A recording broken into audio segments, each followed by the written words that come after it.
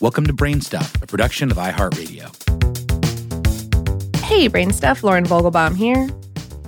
If you've used a travel rental service like VRBO or Airbnb recently, it's possible you were hit with a bit of sticker shock at booking time. The nightly rental fee is but one part of the equation, with cleaning fees, service fees, and occupancy taxes jacking up the bill big time by hundreds of dollars per night in some cases.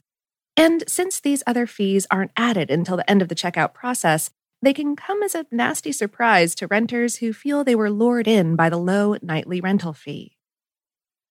This change is partially due to changes in the way these services are being used. Not that long ago, vacation rentals found through these services were intended for backpackers, broke college students, and people who otherwise needed places cheaper than hotels to crash for a few days or months. Often, this involved little more than a bedroom-bathroom combo in an otherwise occupied home or a temporarily unoccupied apartment. Though such rentals are certainly still available, the model has changed tremendously. A May 2021 Business Insider article reported that Airbnb's average daily rates had grown by 35% in the first quarter of 2021 compared to 2020. And as we'll see, daily rates affect all the other charges down the line. To many, the fees are anything but clear-cut. Here's a breakdown of fees you can expect to pay. First, there are those nightly fees. These are set by the rental host, each of whom has a slightly different way of setting the price. For the article this episode is based on, How Stuff Works spoke with Erin Turner, who uses both Airbnb and VRBO to rent her cabin in Tennessee. She said, "I know what my break-even point is for the year, and that gives me a base rate I have to charge per night at so many nights rented per year. From there, I have to determine what portion of the rate will go to online booking agents, Airbnb, VRBO, TripAdvisor, Booking.com, per night, and account for that when pricing the room." She also factors in the costs of maintenance, utilities, booking software, insurance, permits, and other normal business expenses. Then there are cleaning fees. These are also set by hosts, and typically are the same per length of stay, whether you rent for 1 night or 7, so cost efficiency really depends on the rental period. Enhanced 5-step and more expensive cleaning protocols necessitated by COVID-19 have made these more expensive. And, of course, professional cleaning rates vary widely by location and the size of the rental. Next, there are service fees, meant to cover many of the costs of operating these services. On its website, Airbnb explains that it generally charges guests a fee that's less than 14.2% of the total nightly fee, plus the cleaning fee, plus any additional guest fees. That's up dramatically from 6.6% as of 2016, and it can go as high as 18%. The hosts themselves are generally charged an additional 3 to 5% fee as well, which mostly just covers the costs of credit card processing. VRBO has a similar service fee structure of roughly 9 to 15%. How Stuff Works also spoke with VRBO representative Allison Kwong. She explained, VRBO's traveler service fee varies depending on the cost of the booking. Generally, the higher the reservation amount, the lower the percentage of the fee. Additional fees like pet fees may apply as well, depending on the specific circumstances of your rental.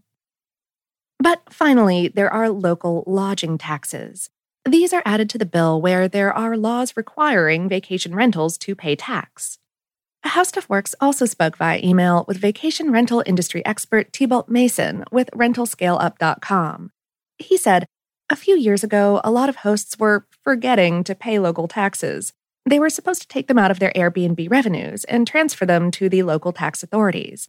Under the pressure of municipalities, Airbnb has started collecting taxes directly from guests and sending the money to tax authorities. So guests may also see an increase in the overall cost of their Airbnb, as things are done more legally these days." These occupancy taxes are not set by the service, but by the local government. They're often the same rates that apply to hotels in the area. So, with all of these fees in place, would it be cheaper overall to go to a hotel as opposed to a vacation rental? That depends. A study by inner-city bus company BusBud found that Airbnb prices were better than hotels in 7 of the 12 U.S. cities and in 8 of the 9 European cities it looked at. So the short answer there is to do your research, taking into consideration that the type of hotel and the type of rental you're looking at may not be directly comparable. Fortunately, there are some ways to save, or at least make the most informed choice possible. How Stuff Works also spoke with Anne Cross, owner and operator of 2 Airbnb rentals. She said, "The way to beat the system is to essentially ignore the nightly rates posted on an Airbnb listing and look instead at the overall rate." This is because Airbnb, at least, gives higher ranking to properties that use their recommended pricing format, which is often much less than what the market calls for, she says.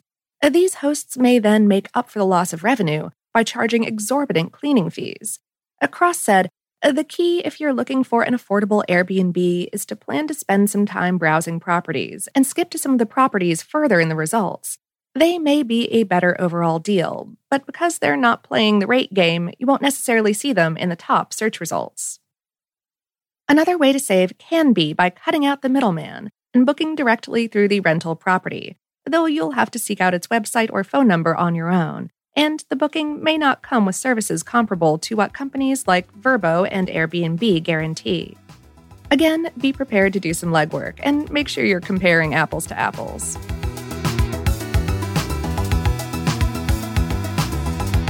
Today's episode is based on the article, "Why Have Airbnb and VRBO Prices Suddenly Skyrocketed?" on HowStuffWorks.com, written by Aaliyah Hoyt. Brainstuff is a production of iHeartRadio in partnership with HowStuffWorks.com and is produced by Tyler Klang. For more podcasts from iHeartRadio, visit the iHeartRadio app, Apple Podcasts, or wherever you listen to your favorite shows.